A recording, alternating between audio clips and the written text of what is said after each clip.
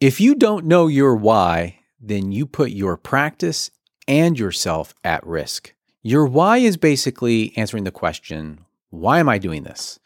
Why am I starting a private practice? Why am I starting a group practice?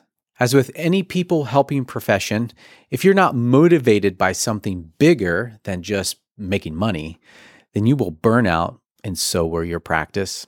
So, we're going to think through how to answer the why question. And the way we're going to do this is using a simple formula to create a clear vision and a clear mission statement. To start getting clarity around answering the why question, I like to have my clients answer these 3 questions and something that you can answer too. All right, so here are the 3 questions. Why are you looking to start a practice now? Is it personal? Is it for your family or for your community? Or maybe all 3?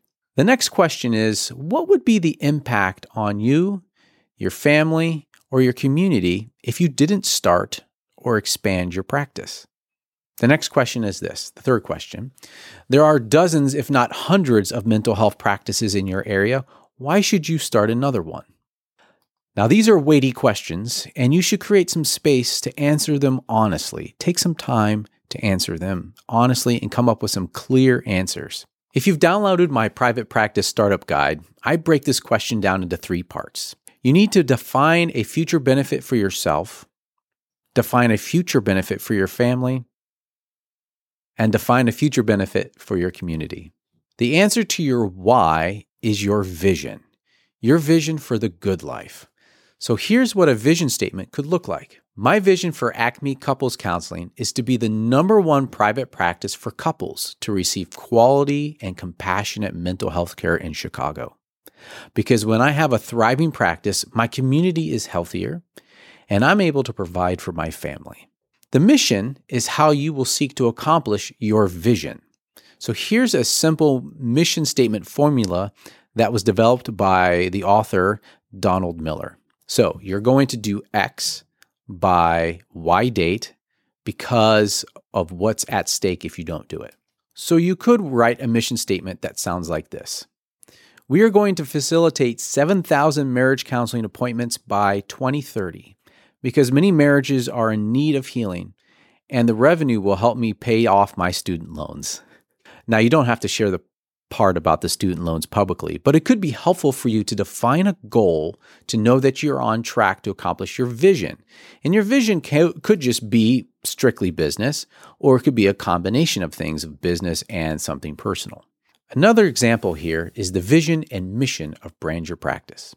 So the vision of Brand Your Practice is this. It's to be the #1 resource for practice owners to start and grow their dream private practice.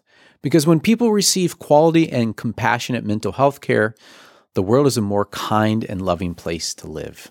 And our mission is to help our clients to have a combined total of 100,000 new client appointment requests by December 2030.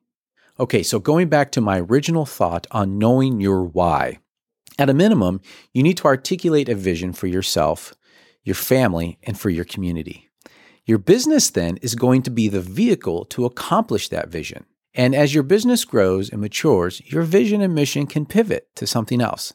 It's okay, but just start with a clear vision. Understand your why. If you have a clear vision, then you'll be less likely to burn out and be motivated to push through those difficult times in your entrepreneurial journey. If you'd like more support on building your dream private practice, be sure to check out our blog and our past podcasts.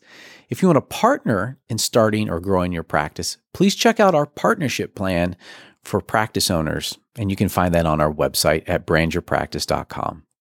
Please share and subscribe to our podcast, and we'll see you on the next time on the Brand Your Practice podcast.